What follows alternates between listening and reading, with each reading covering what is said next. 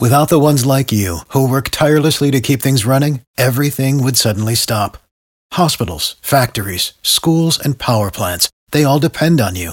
No matter the weather, emergency, or time of day, you're the ones who get it done. At Grainger, we're here for you with professional-grade industrial supplies. Count on real-time product availability and fast delivery. Call, click Grainger.com, or just stop by. Grainger, for the ones who get it done.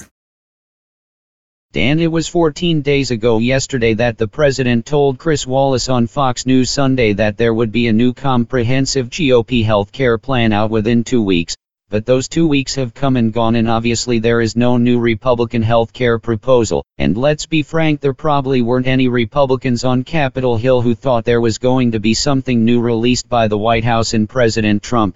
It's a reminder that over 10 years after the Obama health law was approved, Republicans still haven't really been able to agree on an alternative. Dan, there were conflicting signals from Republicans this weekend about press coverage of the shortened GOP convention coming up later this month. Some stories said all reporters would be banned from the event, which starts in Charlotte 3 weeks from today, but then there were other Republicans saying that was not the final decision.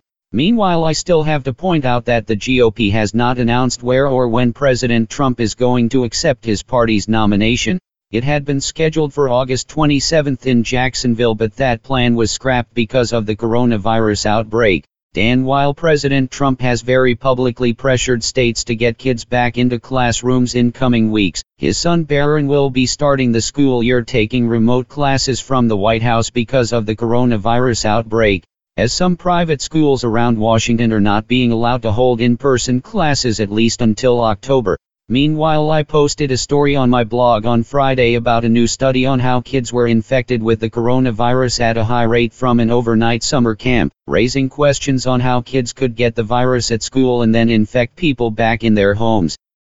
Without the ones like you, who work tirelessly to keep things running, everything would suddenly stop.